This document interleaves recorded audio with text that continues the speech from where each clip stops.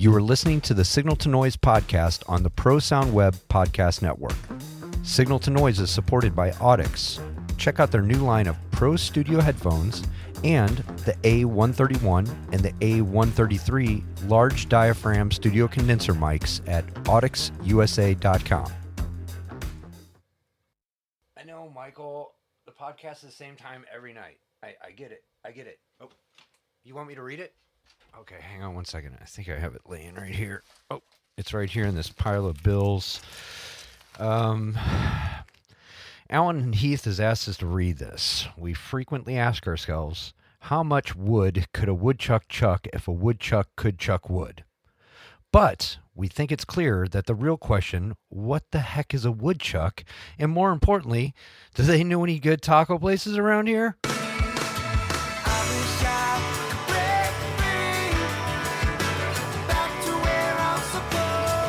Can you eat another slice of watermelon, but closer to the mic this time, Kyle, so we can all hear we need the some ASMR. erotic juiciness. Yeah. Look, I didn't even shave my chest for you. For the record, I love everybody. You guys are great. Love you too, buddy. I've been at the river for a day and a half, and it is amazing. I found my zen. I'm back home. I'm in a good spot. I'll be here for a couple more days, and then I'm going to go back to being a dick. Okay. So we're in the grace period right now. Yeah, grace period. I'm super, I got my sage going. I got some fucking olive oils. Is the olive oil for your chest? Is that? Yeah. So I don't get razor burn. I told Carla today, we were out, and I was like, oh, what are you staring at my sweater? Because she was, behind me. And she's like, no, you got a white one. And all of a sudden, she goes in and starts doing the thing. That might be the first chest hair joke we've had on the show. We've made it this far. We're recording. We are. No, it was back hair. It was back hair. She was looking at my back. Welcome back to Whose Line Is It Anyway? I'm your host, Drew Carey. I'm joined, as usual, by Kyle Churnside and Chris Leonard. What's going on, gentlemen? How's it going, man? Hi, hello. Welcome back. And I feel like I should say that we are, of course, actually Chris's brainchild was the Pro Sound Web Podcast Network, with a lot of other great shows on the Pro Sound Web Podcast Network. I hope you'll check them out. Checks in the mail. Live Sound Boot Camp, which Michael was somewhat recently on. I posted that actually on our feed, so you can listen to that on our feed. But I encourage you actually just go listen to it on their feed, so they get the downloads, if you will. But they have a bunch of other great episodes. Recently, I listened to the one on automation, which is really cool to see different people's approach, either front of house or monitors to automation. So that was a good episode. Yep. So Chris, I have an announcement, but I know that you have two announcements, so maybe you can do one of your announcements. Sure. Well, actually, this was one of them, and I also want to plug the Church Sound podcast. Also on the Pro Sound Web podcast. So Willis Snow was on recently.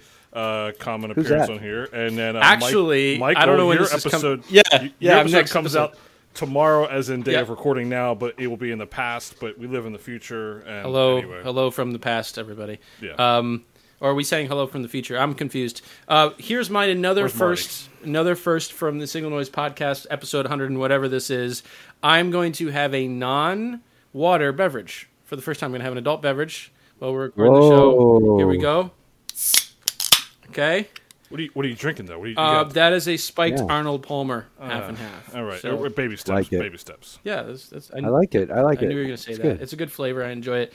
Chris, did you have another housekeeping item? I do actually. Work is starting to return for some people, right? And a couple things around this. One is, we've been very fortunate and thankful to everyone for developing the network that we've built with our Facebook group, our Discord group. So please, if you have job listings, either full-time, freelance, you're not sure where you're trying to go, what market, lean into our network of people. I encouraged Hannah to do this, Hannah Goodine, and she posted in our Facebook group, and within 2 hours, she had 3 different companies to talk to. That's what we are here to do. If you don't know how to go about that, message any of us, email any of us directly, and we will feed into that. In fact, I'm brainstorming on how to actually try to be a source for helping find freelancers and stuff. I know there's BobNet out there. If you know what that is, if you don't, go check it out. But I'm not trying to compete with him by any means. But I just have a different network of people that I want to try to help and give back with. And some of this spurred on is I'm trying to find freelancers for the work that I do as corporate. I put out a freelancer forum for people to kind of fill out across the country. To date, I have 850 people who have responded to that form.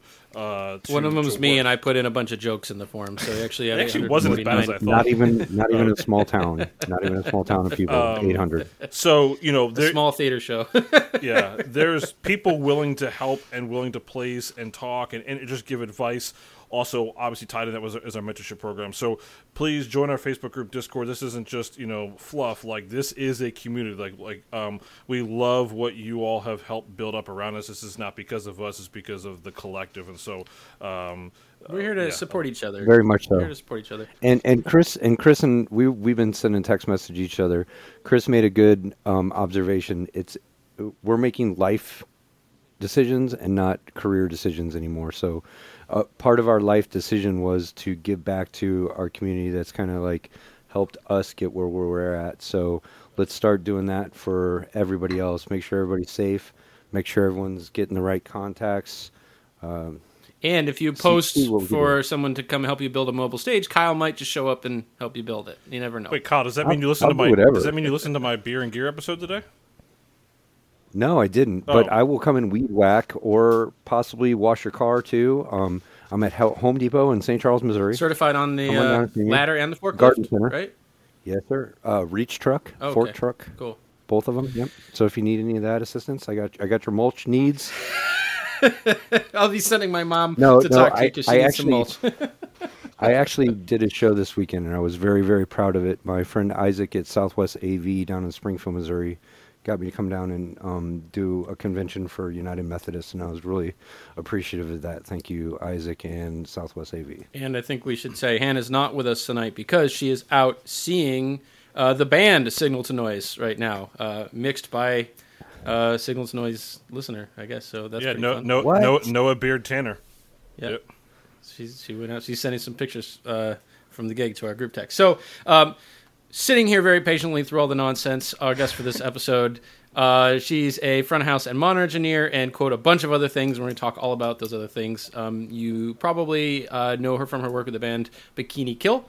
And she also, out of all the people that we've had on the show, the most intimidating press photo, I think, of anybody. Jade Payne, welcome to the show. Hey, good to be here. Thank you, guys. You're in Brooklyn, right? Yeah, Brooklyn. Is it hot there right now? It's actually pretty mild. Yeah, it's like hoodie weather outside right now. Okay, cool. Yeah, so not too bad. Perfect. You get to go first because you listened to the show. You're expecting this. You weren't expecting to have to go first. What's the coolest thing you have within arm's reach? Okay, so... Look at those cassettes back there. Yeah, I would say those, but I can't reach them. Probably my birds book. Wow. Hannah's I guess be so disappointed she's not here for this. One of the bunch of other things is that I'm actually a big bird nerd. When I'm not doing audio stuff, I like going bird watching.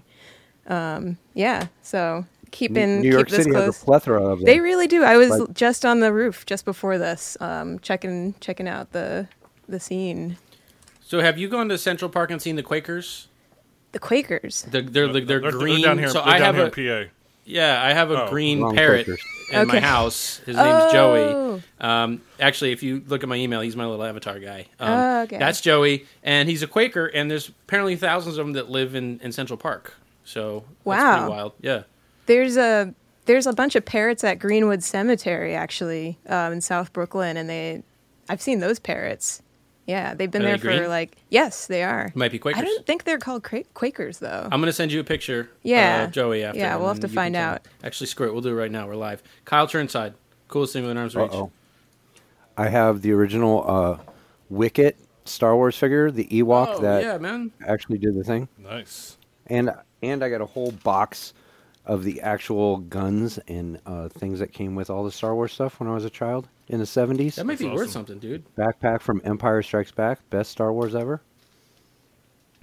Okay. That's all I got That's pretty today. Cool. And a plate full of watermelon. This almost goes delicious. Yeah, you ate it very luxuriously. I have, this is a book called Charles Garnier's Paris Opera, Architectural Empathy and the Renaissance of French Classicism by Christopher Curtis Mead. It's out of print, but it's basically, this is apparently the definitive resource on the construction and design of the Paris Opera House. I just got this in the mail today. I finally dug up a copy. I've been looking for one for a while. Really excited about that. If that is too highbrow for you, I also suggest this Screaming Goat toy. Yes. So that sits on my bookshelf, and Joya just comes in sometimes and sets it off and then leaves again. So My vote is for the goat. Thank goodness for Joya. Figured. Chris, what do you got? So, living the dad life. I have this. This is my latest creation here. This is like a hot rod spaceship made out of Legos. Wait, hold on. When you say your creation, did you design this? Yeah, you just freestyle. You just pick up Legos out of the box and you just freestyle it. There's no directions to this. Look, there's like pink and purple. Like some of this is like from like the princess sets because yes, I have all girls. So now here's the cool thing. So first off, yes, it does have a speaker on the back. Look, watch. See, it's got a speaker. Oh, it's got a sound system. Yeah, and it got to.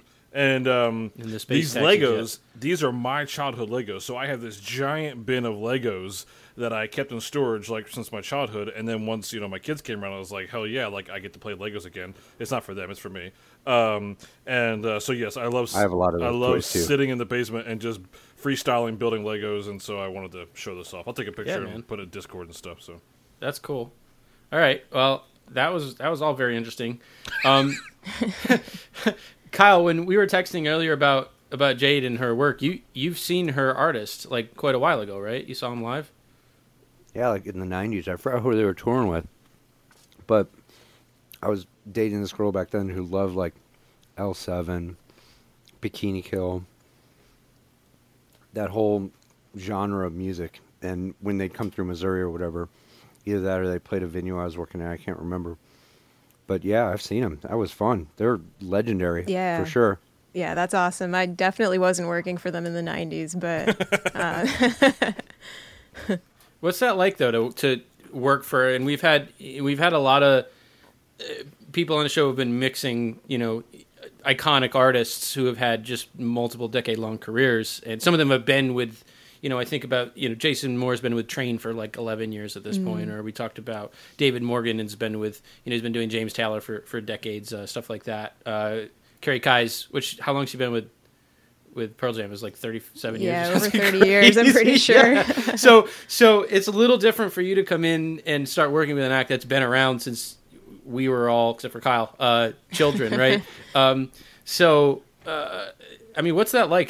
To kind of be a part of this history, like Kyle said, like they're a very, they're an iconic act. I think a lot of people are familiar with their music. Yeah, it's pretty surreal and pretty cool. I've actually been a big Bikini Kill fan too since I was a tween. For reference, I'm 34. And I'm gonna be 49 in like 2 weeks. Yeah, not that far. You're the same age as me and Chris, though, so it's cool. Nice. Yeah.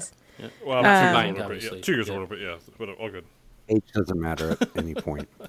Yeah, it's pretty interesting because they just kind of had this reunion come back, like a few years ago, and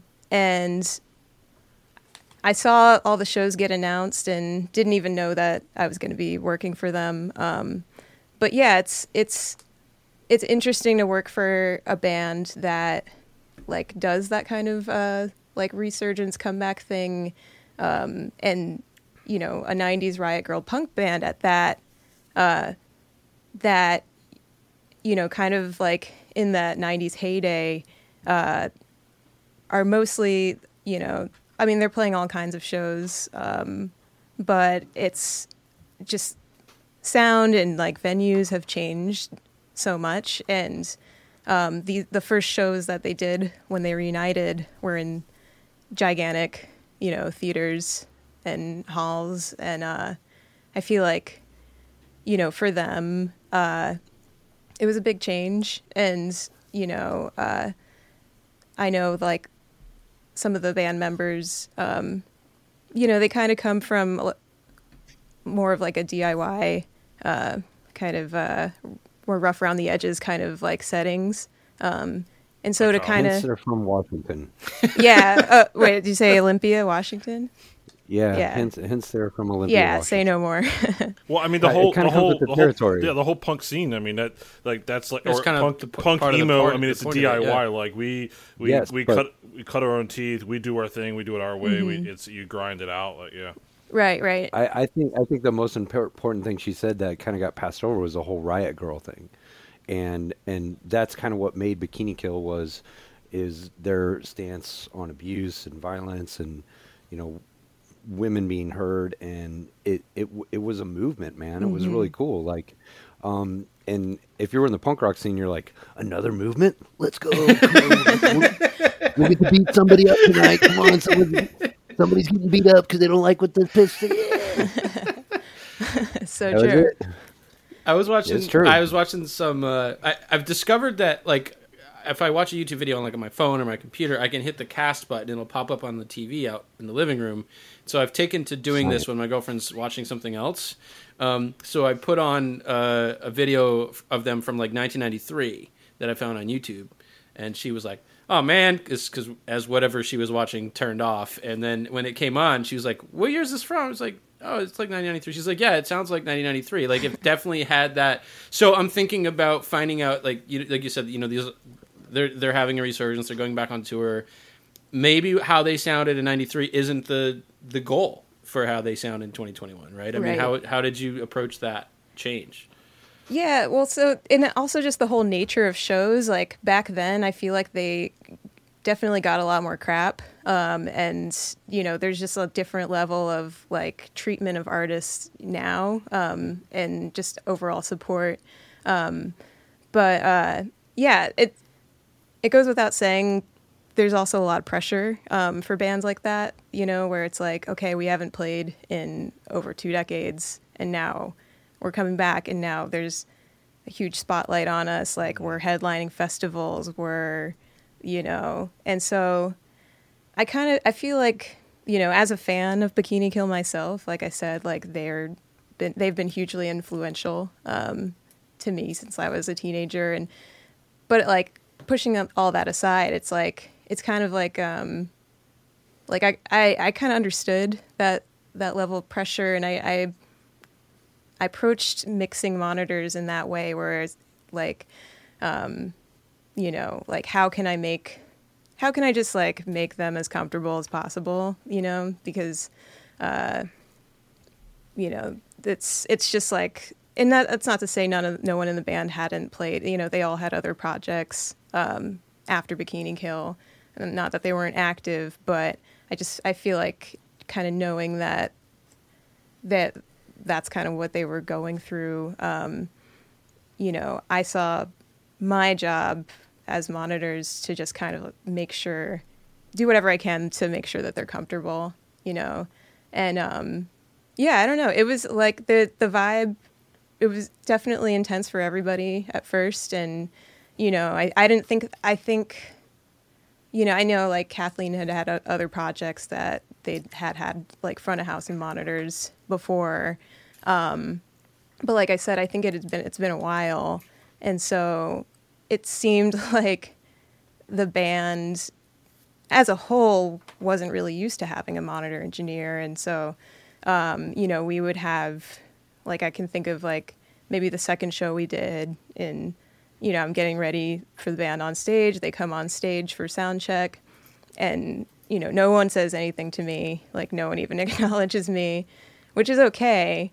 But I feel like, they were just really focused on, getting the songs together and feeling good. So I kind of had to I realized I had to kind of like make myself known as like, I'm here to help you, in a way. Like I definitely, because otherwise, I'm pretty much just the person that to kind of like look at if something goes wrong. So I realized that pretty quickly. And I feel like by the third show, when they came on stage for sound check, I kind of just like kind of announce myself like, hey, everybody, do you want to talk about, like how did the show go last night? How did everything sound? How can we make it better? And it's kind of like a little like trick I got, I guess, up my sleeve. It's just like using a third person when speaking to bands and as either front of house or monitors, because it's not like about me. So I try to use we, where it's like we're all in this together. What can we do to work on this? And I feel like that once I did that it really changed the vibe. Like it seemed like they felt like, oh, okay, this is someone I can go to now if, like if something just doesn't feel right. So, it was just, I guess like I would have, I would do things that way versus like, I guess other bands that are kind of used to having monitors, whether they tour with you or not.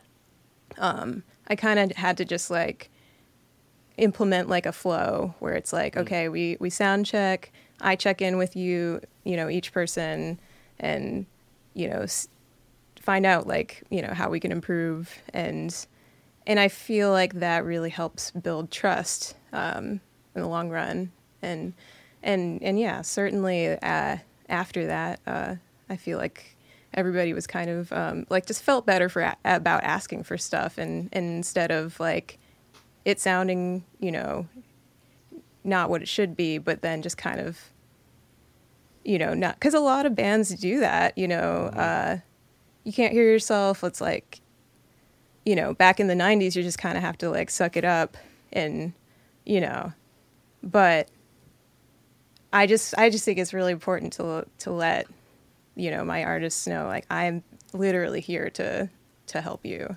Yeah, I mean, you're an extension of the band. I mean, that's the thing too. Like the best monitor engineers are basically the fifth member, the sixth member, or whatever of the band at that point. And it's there's a reason why there's not iPads or Avions across that stage. You're not just there just to turn knobs, right? You mean there's this I absolutely love the psychology element to doing monitors. My mentor, my biggest mentor, the person who trained me doing monitors, he majored in psychology at university, right? So I think there's a reason why he was so successful as a monitor engineer. That human direct interaction is way more important than any, way more important. But it's the audio side will come if you can have that connection. Yeah, for sure. And you've had a decent background in playing instruments and music previous to that, right? Yeah. So did you grow up playing music, or what was your background with that? Yeah, I definitely grew up playing guitar, and yeah, had a deep love for music since I was young, and yeah, from around age of like 19, I started touring. I did go to audio school, Middle Tennessee State. Which I want to throw out. We had a recent guest, Chris Demonbrown. He also went there as well. Oh yeah, nice. Taking another shot at his last name there. Huh? No, I did it wrong again. Can I say it? Demonbreun, right? Demonbreun. Okay. Demonbreun. I legitimately listened to the. We need Jade back. Jade, you're going to be the replacement. I only know this because in Nashville there's a very regular street called Demonbreun. Oh, man. And it looks like Demon Brune. Yeah, I know. Tell me about it. I literally, before you all got on, I pulled up the episode and listened to the beginning. All right, I know I screwed up on the episode. Let me try to get it right. I still fucked it up. Whatever. There we go. So favorite guitar players and stuff that you listened to when you were a kid that got you into music. What do you got back there in the cassettes? Well, I don't think I have. No, I have one of their cassettes. James Iha, Smashing Pumpkins. Yeah. Billy Corgan. I mean, he's kind of a schmuck. No, yeah, schmuck. I think if they Schmucktown. released all their albums, if they released all their albums as instrumentals, it wouldn't sound like Soccer Mom grunge pop to me, and I'd love it. That's kind of how I feel about. Well, this is embarrassing, but Go ahead. Limp Bizkit. I feel like if those were just instrumental, like yes, I would It'd be great. listen to that. Yeah, it would be so good. Yeah, Isn't Alter Bridge just Creed without Scott Stapp? Or am I confused? I feel like. But I think someone's singing Well, that sounds it's just it's like John, him. it's Tremonti is the guitar player who was in both. So I mean, It's not the whole band. There might be more than one member, but the Tremonti is who wrote basically the music for Creed. He was a guitar player for Creed, and then he went to Alter Bridge. But I don't. Anyway, I thought it was like, or what's the other one? Liquid Tension Experiment. well, that one is basically Dream Just Theater, Dream Theater without- minus Yeah. the vocals, which is Don't no one listen cares to about the him, vocals Jade. anyway on Dream Theater. Don't listen to him. Anyway. They listen to horrible Yeah, stuff. I know. I'm like, who is this? Jade, what you need Yeah. what you need to do though is when the episode's done, you need to reach back and blindly grab a cassette, and you need to send it to Jeff Hawley for his truck. Oh, So shout out to Jeff he's Hawley. got a truck with a tape deck. Yes. That's awesome. Him and his wife bought a farm truck to refurbish and fix up, and he's been sending me updates. And it has a Does tape he player. have a farm? No, just a farm truck. Okay. So he's been sending me updates. So I ordered him a Paula Abdul. I don't remember the name of the album. I sent him a Paula Abdul cassette, and he doesn't know this. And I think it's safe because this episode will come out after the package gets there. But I found about 30 tapes in my parents' basement, including like Yanni live at the Acropolis and just like ridiculous tapes. And I sent them all to Jeff. So Oh, nice. so you can contribute to that if you will. That's cool. I'm definitely a tape junkie. I'll take some. What's of the them. best tape you got back there? Oh man, there's like Well, wait. No, hundreds. well, There's wait. a bunch that are not even off camera. Where does one my buy God. a wall mount tape storage? Well, unit? you go. They're hidden Goodwill. gems now. You look for them in record stores a lot of times that have like used, Goodwill. stuff. Goodwill, I- yeah. Friends You give can them to buy- me. I probably have 600 tapes. still, Really? If not more. Yeah. Do you have more dude, tapes or completely. Are vinyl? Would you kidding? say? I have way more tapes. I was an 80s baby. You kidding me? Like, I can pick up all my vinyl and carry it out in one crate because that's collector Yeah. stuff. When I buy an album for vinyl, it's because of the cover art, something inside, or something that it's like soul food. A vinyl is soul food to me. A cassette was like I would read the insert of a cassette and go, oh, they thank these bands? I'm gonna have to go buy all those bands as tapes now. And for punk rock, you found Maximum Rock and Roll magazine, and like that was the next step in buying punk rock and underground stuff that nobody had heard of, especially Yeah. in Missouri. Are you kidding me? Like, My roommate just gave me a Maximum Rock and Roll shirt. so Yeah. cool. Like, I wish it would come back like that. Like the DIY mags that they used to have for punk rock and metal and underground music was amazing, and I think it's a lost art as well as cassettes. Yeah, It's for a sure. lost art. So Because that's how I found out, like, the producers I liked were from cassette recordings when I was a kid. Mix engineers and cassettes, like. I like that cassettes are easy. They're like, it's hard to fuck them up, like you could, which is kind of how I got into collecting them. Touring a lot, like it's easy to just throw some in your bag and, maybe the case will get cracked, but, they're, in a way, they're kind of timeless and, Yep. just Can't need a skip pencil. songs real Just easy. need a pencil to prepare them. Yeah. You're more likely to listen to a cassette side A all the way through Yes. without skipping Well, songs. that's what I remember. Like, even one of the things I missed when we went cassettes to tapes or cassettes to CDs was that you actually Tape separation? Same here.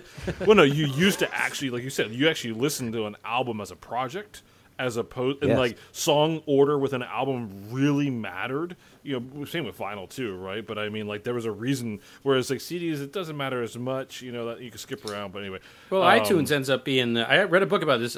John Seabrook, he's a writer for the New Yorker, and his book's called The Song Machine, and it's about kind of the Dennis Pop Max Martin school of these guys that were just writing everybody's pop songs. Like this dude, like he wrote something for Britney Spears and it set the world record, and then he wrote something for Backstreet Boys and that broke his world record, and then he yeah. did it for NSYNC and it broke it. So it's just like three people cranking out all of these just number one ridiculous pop hits, but that was the idea that each song now has to be its own thing. It's all about the single, that's kind of how it changed to like, I'm going to go buy this song. Whereas like you said, this idea that the album is a whole experience and it kind of takes you on a journey and that the track order is really important. Like that's definitely a big shift away from from how it used to be. And yeah, I definitely lament that. And I mean, Kyle, you're saying this with platinum records hanging behind you on the wall. Notice they're not platinum tapes. I mean, there's just something. Actually, no. Some of them have those. Some at the bottom. Some have platinum tapes at the bottom. That's right. But there's a tactile. I don't know, just something nice and pleasing about like the big box with the artwork, and I remember. What do you got there? I can grab 3 cassettes while. Yeah, but the artwork on a tape is like my first band's cassette. Look how fucking wizardry that is, bro.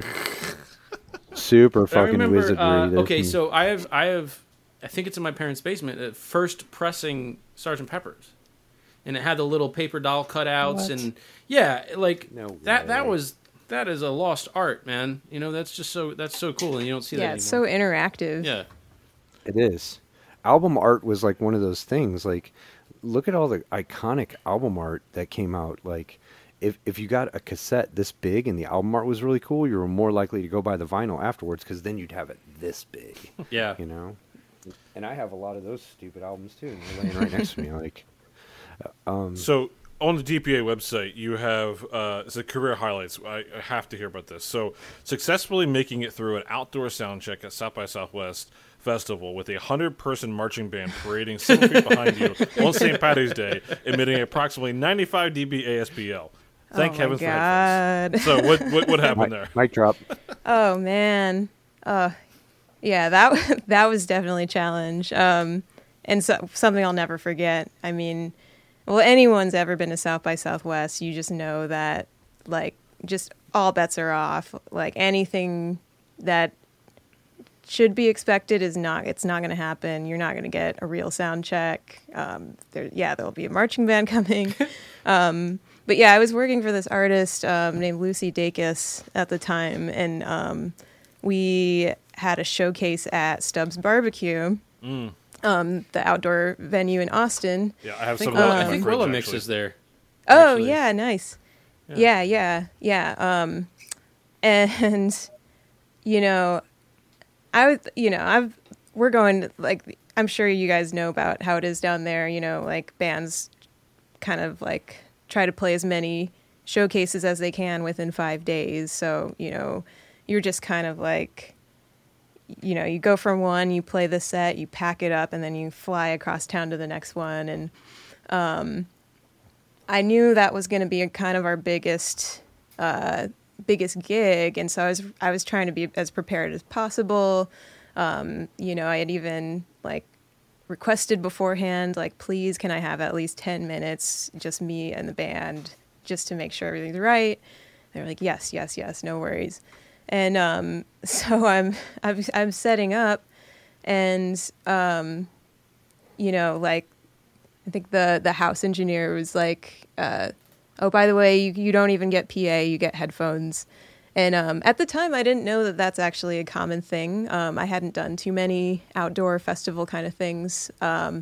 So there was that. And then suddenly, when our 10-minute window started, I just suddenly start hearing like this Irish jig coming from all these brass instruments, and then suddenly all of it just gets louder and louder until I realize they're marching into Stubbs, and they're marching right behind me, and it lasts the entire time.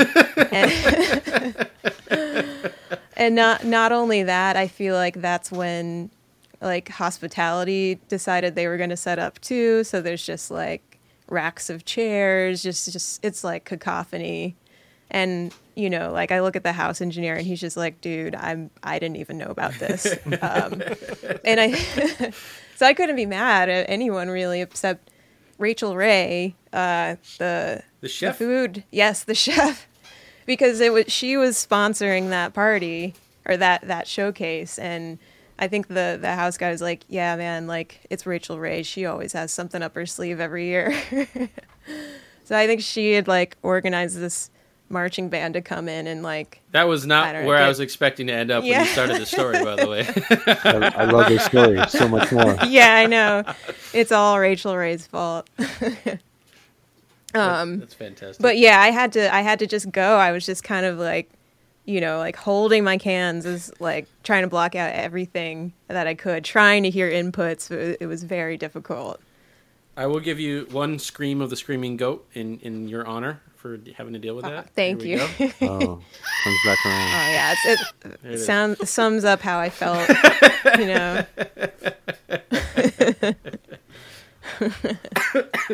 I want to sort of go back to this idea that you're kind of, you're growing up and you're in your formative years of listening to music, and you love this band and they're a huge influence on you, and then you get the call to work with that band. I mean, like, what's that moment like? Yeah, I mean, it's pretty surreal, pretty bizarre. I saw that tour announced, and I've approached a lot of the bands I work with just because I kind of came into Live Sounds while I was being a pretty active musician, and so I was always really used to talking to other musicians, and the kind of like circle isn't actually that wide. I happen to already know the guitarist that plays in Bikini Kill just from other bands.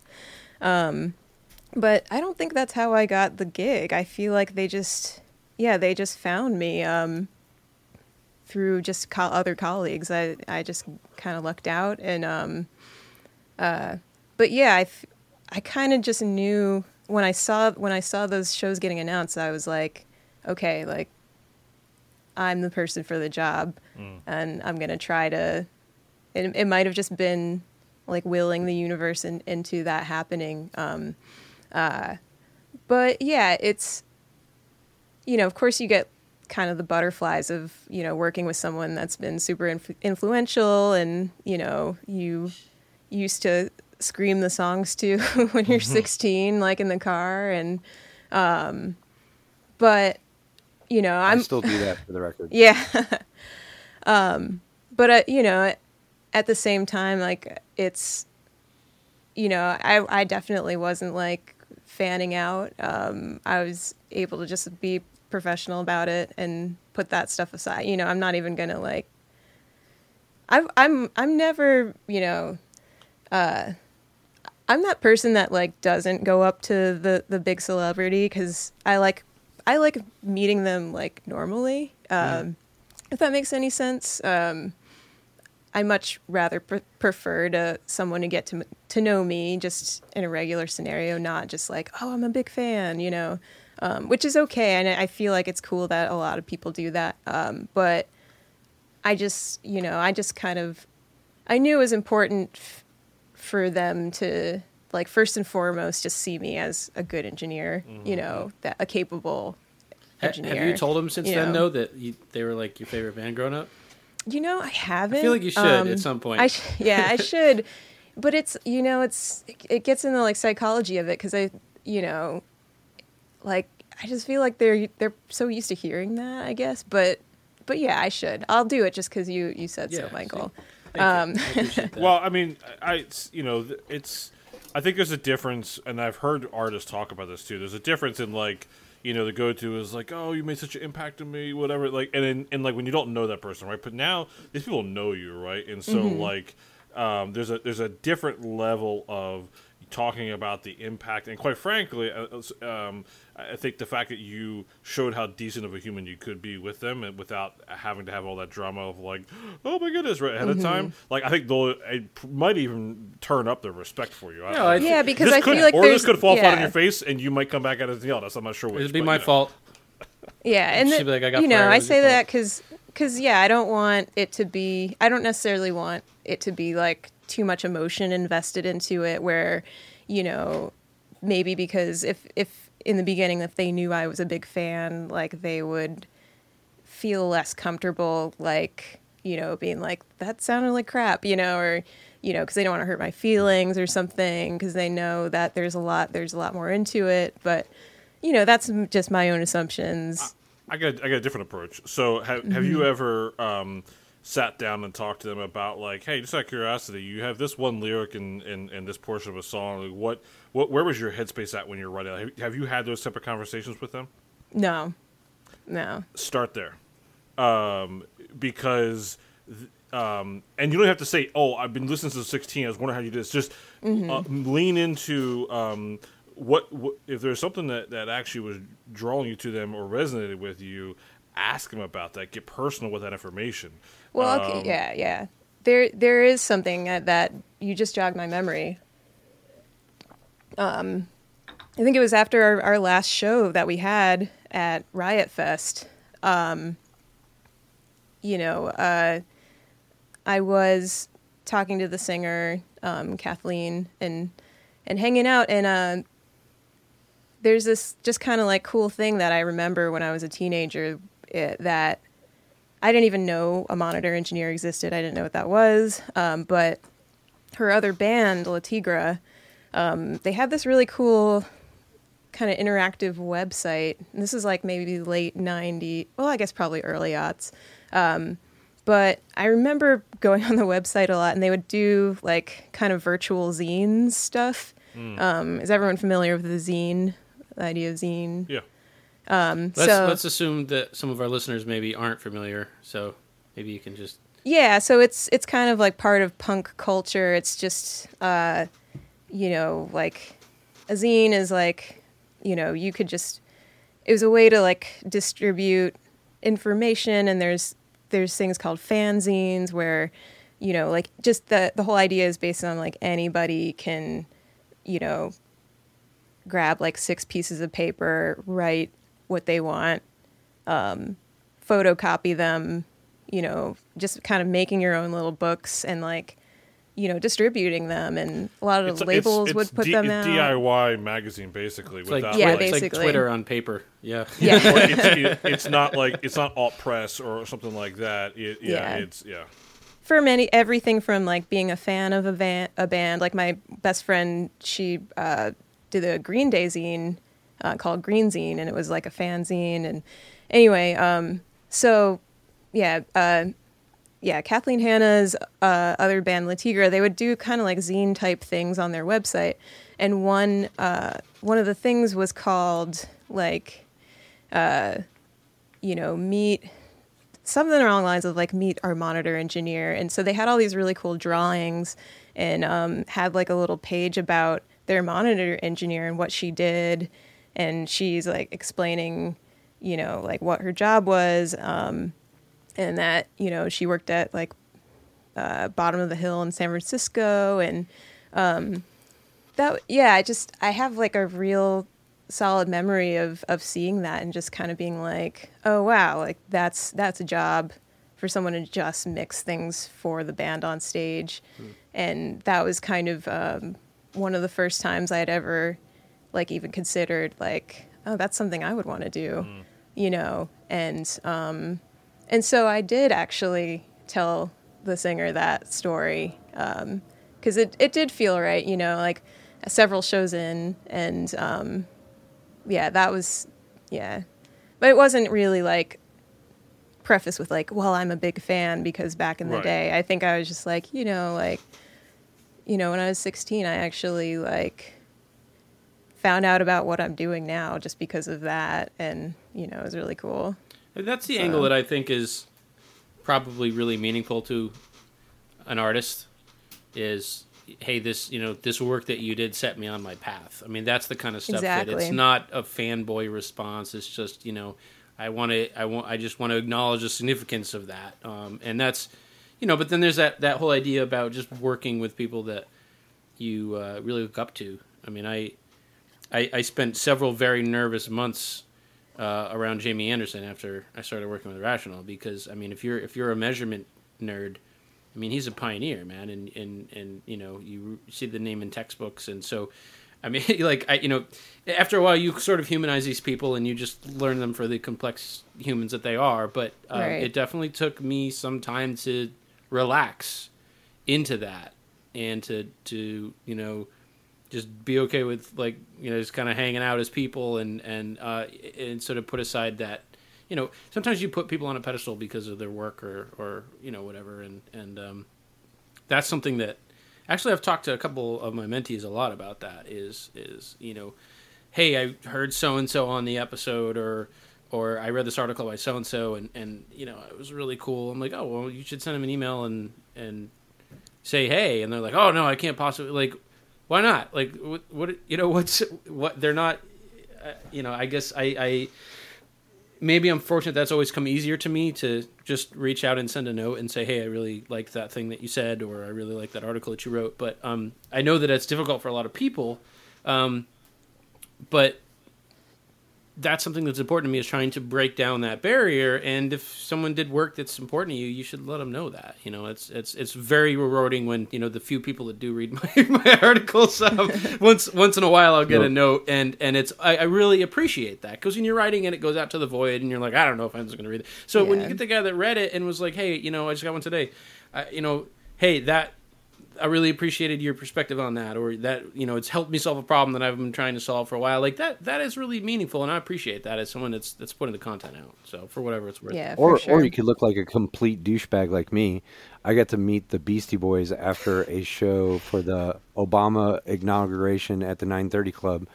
It was Sheryl Crow and the Beastie Boys for the mayor's ball, and Usher was there, and like all these people, and they snuck the crew dudes in, and we were standing in watching the show. And I was like, fuck, I've seen the Beastie Boys like 8 times, but never been that close to them. And they came outside, and Mike D and Ad Rock were standing there, and I'm like, you guys are great. Oh, well said. And they both looked at me like I was a douchebag. Yeah. Was that before or after the Tony Hawk incident? Oh, that was Tony well after Hawk. that. Oh, But I ran into Usher on accident that night and almost knocked him down. I was like, "Oh, who's this tiny little guy?"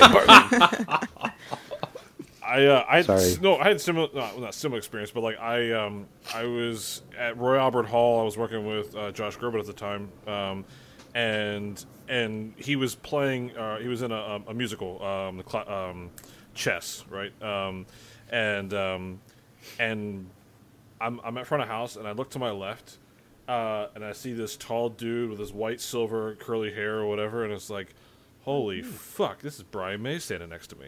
Right, and I'm like, oh wow, and I'm like, what, right? And like, I'm like, I look over and I'm like, the hell do I say to Brian May? And I'm like, and I was like, all right, don't say something stupid, And I was like, you know what? So what boiled it down to was like, in the moment, I was like, you know what? Hey, Brian, Chris, I work with Josh. I said, I want to thank you for your music. And that's all I said, because I was like, what else can I say that he hasn't already heard? And that's as a genuine thing. Like, I legitimately wanted to thank him for the music he did. And it turns out like he was just there to see Josh, like he's a big fan of opera and musicals and stuff like that. And but yeah, I mean, it's I think when there's genuineness to it, it's cool. But I'm curious. I like that, go ahead, Chris. Go ahead. No, I was thinking that the New York State Fair, they have a little venue. It's like a couple thousand cap, and they do free concerts there outside. And usually it's like kind of washed up 80s acts. Well, one year we saw Casey and the Sunshine Band, and I was like 11, so I thought that shit was amazing. But actually, they are amazing. It doesn't matter how fucking old they are. No, it was a lot of fun, Band. but it's rare that you see like a current A-level headliner there, right? Actually, which is interesting is I think next month Train's playing. I was just texting Jason. I'm probably going to go visit them because they're awesome. But speaking of Coheed and Cambria was there one year, and I was, I don't know, 18, 19 years old, and I thought Coheed and Cambria was like the greatest fucking thing ever. Like, I love that. They're still one of my favorite bands. Me too. Right? They're great. So I'm like, dude. First 2 albums done, sorry. It's $10 to get into the fair, and the show is free. So I'm like, yo, man, let's go to this. I call my buddy. We get in the car. We drive 45 minutes to Syracuse. We walk around the fair, go see Coheed, and then we kind of go around the back afterwards, and, Claudio came out and was just going down, and people are, trying to get selfies and autographs. And when he came to me, I said, hey, really enjoyed the show, man. And he was like, hey, thanks. And that was it. And so, but I'm like, I don't think any one of these other people told him that he did a good job. And when you get to a certain level of success, people stop telling you that you did a good job. And I was like, what would I like to hear from him? Like, hey, man, you did a good job. It was a good time. So that was kind of the same thing, Chris. It's just like, hey, I'm not here to fanboy over you, but I appreciate what you're doing, Yeah. Yeah. And coming from like a genuine place is really important. So let's. So he should have said your first two albums were really good, but let's talk about that other garbage. You didn't like 4? You didn't like Coheed 4? No. Second Stage Turbine was amazing. Classic, man. It's brilliant. It was great. That was right around the same time as a bunch of other cool stuff, and the comic book stuff, and the whole bit where the comic book followed the first album, first 3 albums or whatever was amazing. I got the novel that he wrote for the 5th album. It's up there on the shelf. It's been. You want to talk about a band that constantly reinvents their sound. Every time I get a new Coheed record, I'm like, this sounds nothing like Coheed, and then I'm like, this is terrible, and then I listen to it 2 more times, I'm like, this is brilliant. Like, it's there. That's got to be so hard to constantly be fresh and new, and be fearless to do that, and not worry about irritating the fans, and have the fans that are willing to go for it with you. I mean, that's something I really enjoy about that group. I want to hear, Jade. I want to hear. We're kind of getting maybe closer to the clock here. I want to hear about some of your D-Live experience. Every photo I see, you got D-Live in front of you. So it looks like you and the D-Live are going to beat me up and take my lunch money. Oh man, seriously, like I got it. Love it. No, don't change the thing. What's talk about like some of your favorite things about that desk? Yeah. So yeah. Do you own the is that yours? I own a D-Live CTI 1500, which is like the it's a lightweight latest one, right? the lightweight latest model. I will just say, like, I'm a fairly new owner of it. I got it this year. Big fan of Drew Thornton and Drew Thornton's videos. I feel like that was kind of what sealed the deal for me. Just seeing, just all of his stuff and how he was like really trying to do a lot of similar things that I am. And it all kind of happened really fast. The main artist I'm touring with is Krungbin on Front of House. And there's a reason I didn't include that in your introduction, because I don't know how to say that. And I would have pronounced it even worse. Yeah. So, Krungbin. But yeah, it was kind of like halfway through this whole pandemic thing. I'd just been thinking a lot about how I want to come back in to touring when that came back.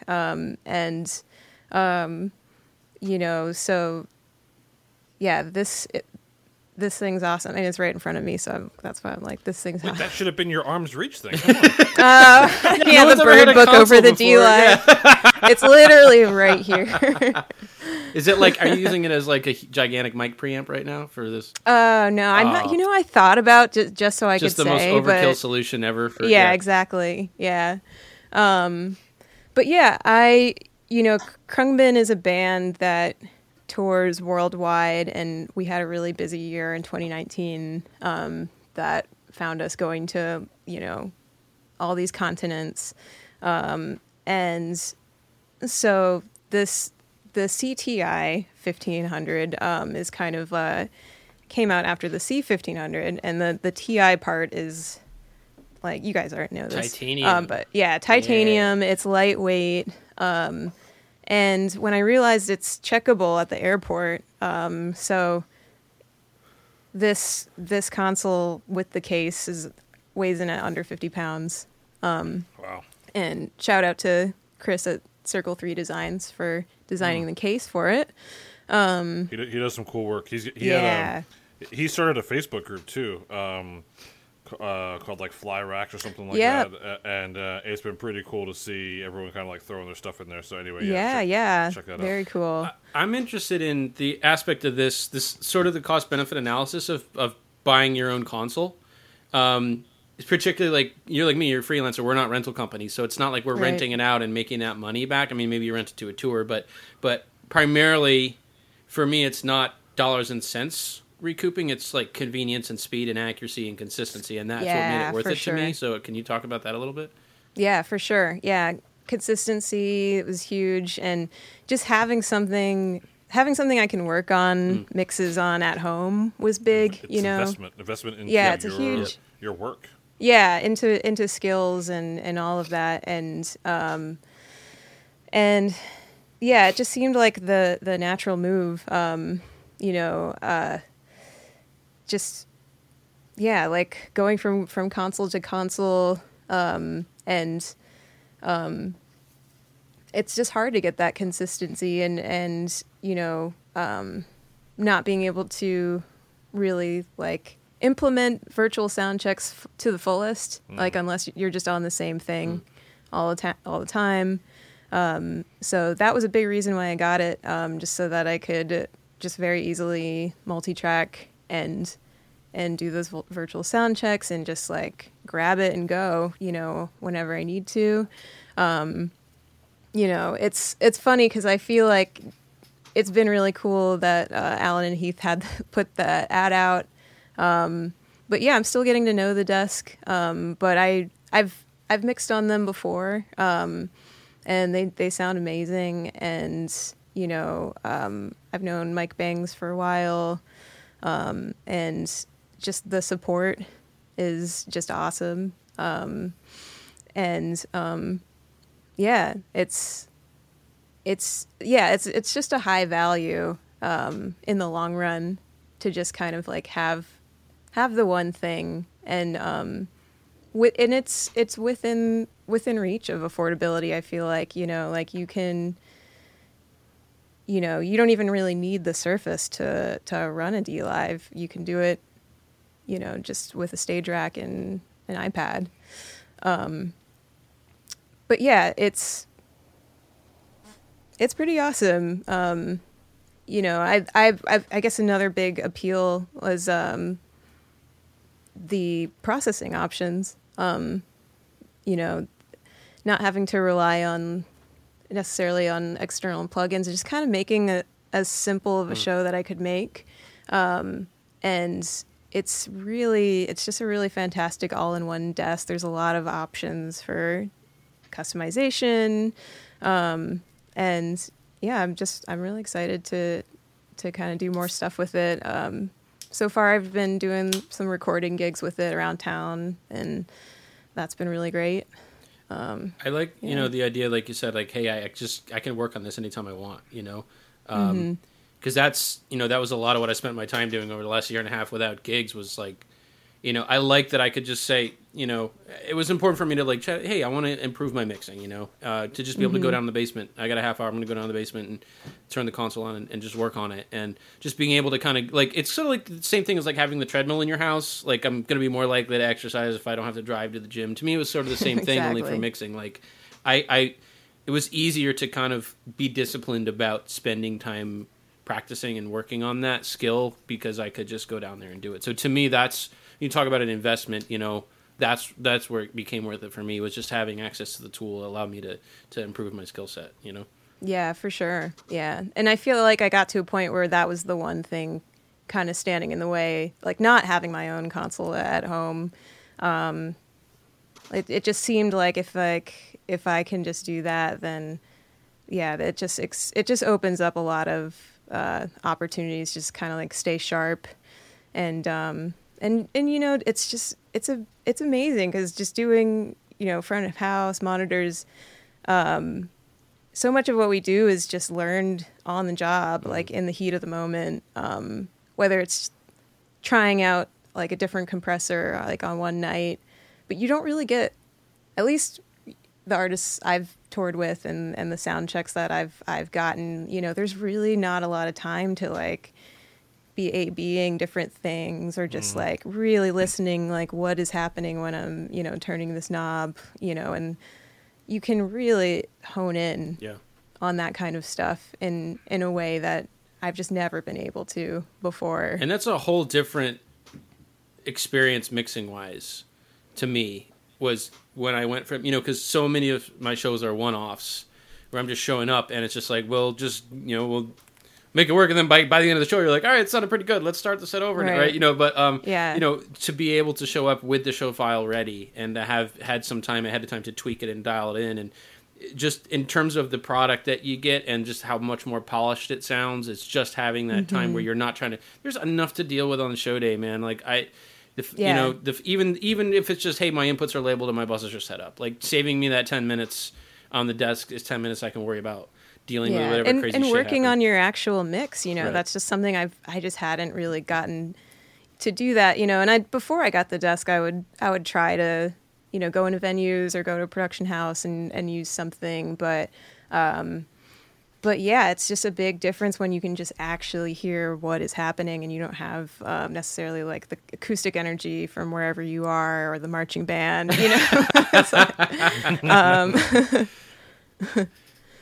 so yeah, so it's been really huge so far, and yeah, I mean it still has yet to take its first journey, on an airplane. So, but yeah, I'm feeling pretty good about it.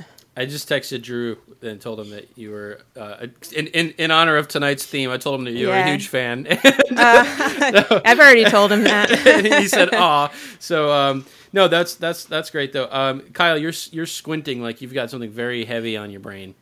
Did you have a? No, I was just listening. Oh, okay, you're I was really just listening. It's in the crazy. zone. That's I was, and the reason I probably was squinting is because you did have a kind of a large recording history as well, like recording stuff and going back and forth, Pro Tools, Ableton experience. What do you like doing better? I mean, obviously, you're with us, so live sound or recording? Oh, definitely. Or do you like crossing the streams and doing a little both? I like live sound for sure. It's better for my like ADD. I did, like a lot of people, I did start into audio like with more of like a studio background, but I naturally gravitated towards this world. I think just because of the variety and I got sick of like seeing the same people all the time. And working on the same snare stuff. sound. Yeah, the same stuff. Kyle, you always use that example. I feel like you had a bad experience, man. I did. Everyone. Couldn't get that Everyone. snare right, huh? All snares sound like shit. I had a guy that was really good at sound replacing snares, and he'd choose like 3 or 4 snare sounds through his first bit, and then he'd sit there for a week and replace snares with those 4 so it sounded natural. It was insane, and I'd listen to it afterwards and be like, "It's crazy." Like, I couldn't do that. Like you said, my ADD, even if it is a disorder, it's great because I can do stuff so fast now. I can tell if I need to go move the mic. I can tell if I need to switch the mic. I can tell if it's a bad leg, or if I need to go tune the drum, or if I'm just going to go with it within 5-10 seconds of hearing that thing being hit 3 times. I'm over the snare. I'm done with it. And I just couldn't imagine sitting in a studio and working on that stuff. It would be really DIY. Like the recordings I did, I was like, let's get as many people in a room at one time and try to bang out all the tracks in one take. Go, because we didn't have the cool thing where you were like, oh, I can punch in later here, bro, and I'll just email you my track. Like, what? We had to put our phones on this thing that sent beep boop boop boop beep boop boop, and you can write like 3 words, ha ha ha ha, and that took a day to get. It's like, fuck, I got Wait, was that dysentery dial-up like 6 internet? times. Is that what that sound was? Was that a modem? Yeah, it was fucking. That was the modem sound. Beep, boop, boop, beep, beep. And Jade, we promised that we were hold. going to throw some shade at Chris, and we haven't yet, so we have to do it before we wrap up. You have the distinction of winning a prize during the 100th episode stream that we did. Yeah. And Chris has failed Yes. to send you that prize. I did mail you a Still sticker, waiting. though, It's, so I fulfilled mine. it's not like, look, it's not like you're like just had a baby or anything. It's like, come on, man, where's my T-shirt? Yeah. Congratulations, by Thank you. Yes, Yeah. yes. I have. It's funny. 2 of the winners I had gotten addresses from Michael, and yes, I've sat on this. It's episode 106 came out today as we're speaking, so we're talking 6 weeks since episode 100. Yes, I haven't met up. 2 of them hadn't put in their shirt size yet, so I had to email them back at the shirt sizes. So I would get them all at once, and I'm working on it. all good. Checks in the man. mail. I got my basically. sticker. Yeah, so Michael you remember, got me a who had sticker, your so- back, Jade. You remember that? Yeah. It's funny. I could use excuses that I had a kid, right? However, I did podcast the last episode or this week's episode from the hospital, so I can't use much of an excuse. All right, so we're all coming down to Brooklyn. We're going to come see you. Where are we going to eat? So we're gonna go to Ollie's Roti Shop in Bed-Stuy. Do you even know what roti is? No. Like, I got complete blank stares. I do. Okay, because like it's so good. Roti and doubles. It's like a Trinidadian, like it's just like a soft, pillowy, like buttery bread, and they stuff it with like potatoes and like Yes. chickpea curry Keep and going. like tamarind sauce and like any of the Come to Brooklyn. yeah. Oh my gosh, it's so good, and there's one down the street from my house, so we'll definitely go there. Man, I feel bad Stuck for you in guys Missouri, that haven't Jade, had you're that killing yet. No, me. it's good to see. It's good that like good food is not near my house. Like if I have to drive like 14 minutes to get to Taco Bell, right? Only If that Taco if Bell that- is near his house. No, so. it's here's the thing because it's 14 minutes from my house to Taco Bell. I'm glad it's not closer because I would not be healthy. It would be bad. It would be real No, bad. I know what you Yeah. mean. It would be like, hold on. There we go. Okay. Yes. All right, Chris, hit her with the legacy.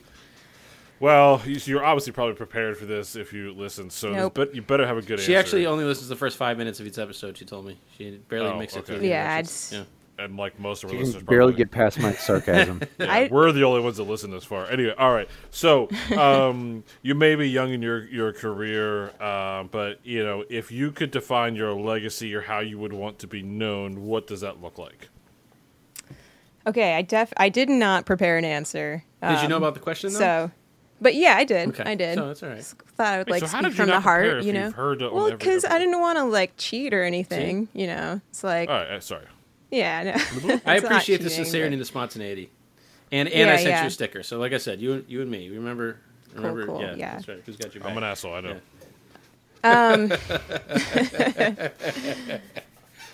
Yeah. Yeah, I'd want to be known as you know, just like somebody that, you know, approaches my craft with, you know, passion and compassion, you know, someone that you know, someone that really just like, I'm just saying what I've heard other guests say. Wait, See, you had so the chance yeah, to you be said you unique. didn't No, want to that's good. cheat, but you're copying off Yeah, everyone yeah. else's. example. Yeah, I'm like, let's see. Yeah. What'd you get for number 3? You know, I don't know. There's actually a lot of things I want to do. You know, like with, you know, these platforms I feel like that are opening up. You know, like DPA Masters stuff, and you know, I want to work with youth. I want to work with you know, like underprivileged youth, and you know, we're in a really unique moment in time now where, you know, particularly for, you know, queer people, trans people, folks of color, I feel like there's more, you know, happening now to like diversify our industry. So, you know, I'd like to be someone that, you know, can be a mentor to folks like that, and young people that, you know, don't necessarily get to go to school to get in this industry and don't necessarily like have the connections. And I've always had a passion for education. I guess we didn't really talk about that much, but you know, I've done a lot of stuff with like the rock camps, different workshops and things like that. And I kind of want to carry that through to, you know, as I grow into my career. And so, yeah, I've got some ideas that you guys should look out for pretty soon. No, and please, we want. First off, it's amazing. You're perpetuating a life of giving back, right? I mean, that's what you're talking about, and that's, I mean, the three of us have said since day one. I mean, that's why we do just about everything that we do is we're looking to give back, and we're so proud of our community. Like that's what at the beginning of this episode, that's what I said. Hey, let us help you, type of thing. So let us send you some T-shirts that you. I'm just kidding. Yeah, eventually. please, I need a T-shirt. I'm getting cold.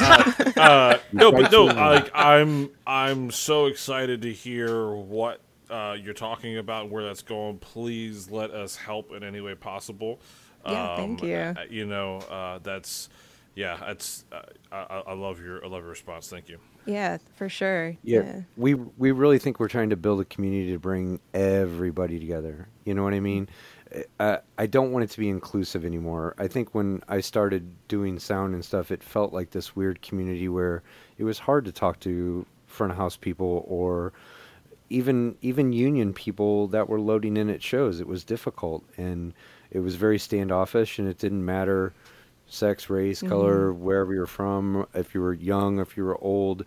It was hard, and we have this format now, and we need to get it out to everybody. Yeah. So more people like you with the education, like that's my love and passion. Like, is being able to help somebody get to that next level, wherever they're from. And living in St. Louis, it's brought me back to a diversity that I've forgot and I love and I'm part of now. And yeah, that's awesome. It's amazing.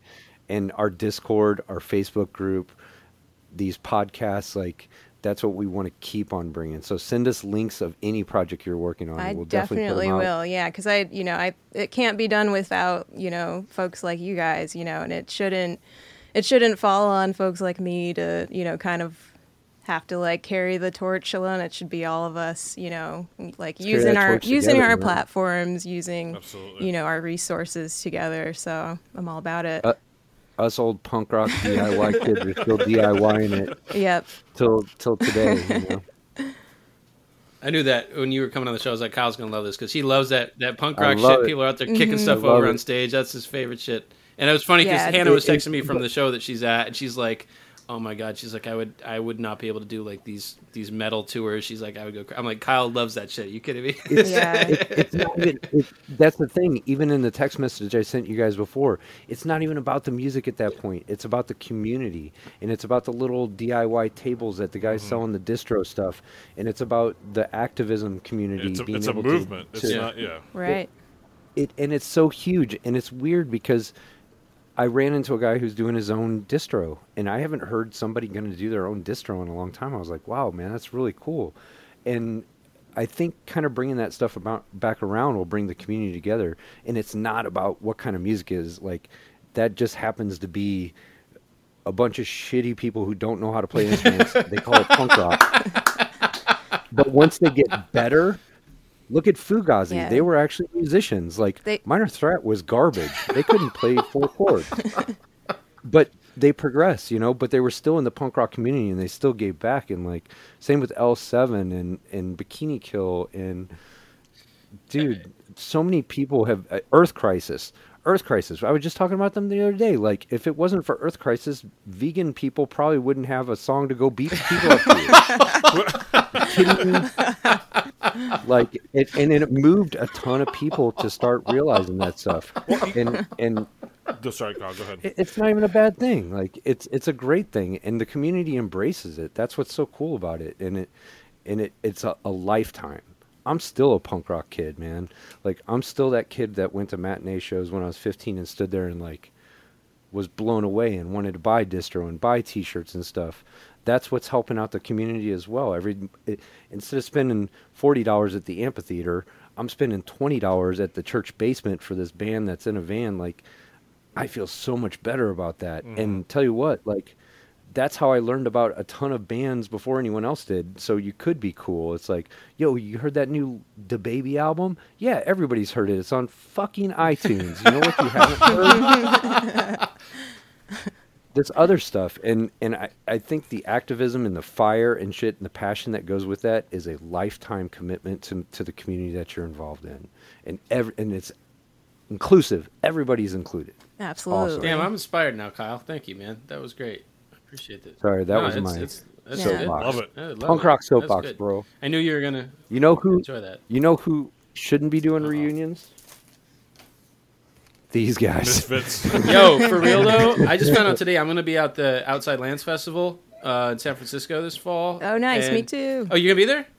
Yep. Okay, I think I'm gonna be the SPL police. So I'll Okay, come tell you to Michael turn shirt down. on. Yeah, I'll Okay. bring the About shirt the out. festival. You can wear the shirt. I'll tell you to turn Yeah, it Party down. pooper.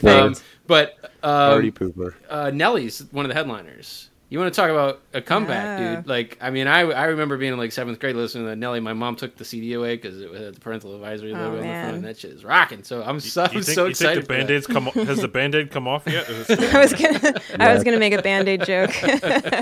So here's a little story about Nelly. So I'm probably about 19, maybe 20 years old, and me and my friend Greg went to the studio that was in a roller skating rink in Olivet, Missouri, which is on the way to the city. And they had a little recording studio, and it was the Twins, and they were an R&B group. Well, we went in there to get gigs because there was this guy named Mark there that was recording all the metal and the punk rock stuff that was coming through, and the Twins took care of all the rap and the R&B stuff that came through. Well, when we were in there was this band called the Lunatics, the Saint Lunatics, and they were recording this song called Country Grammar with this kid with a Band-Aid on his face.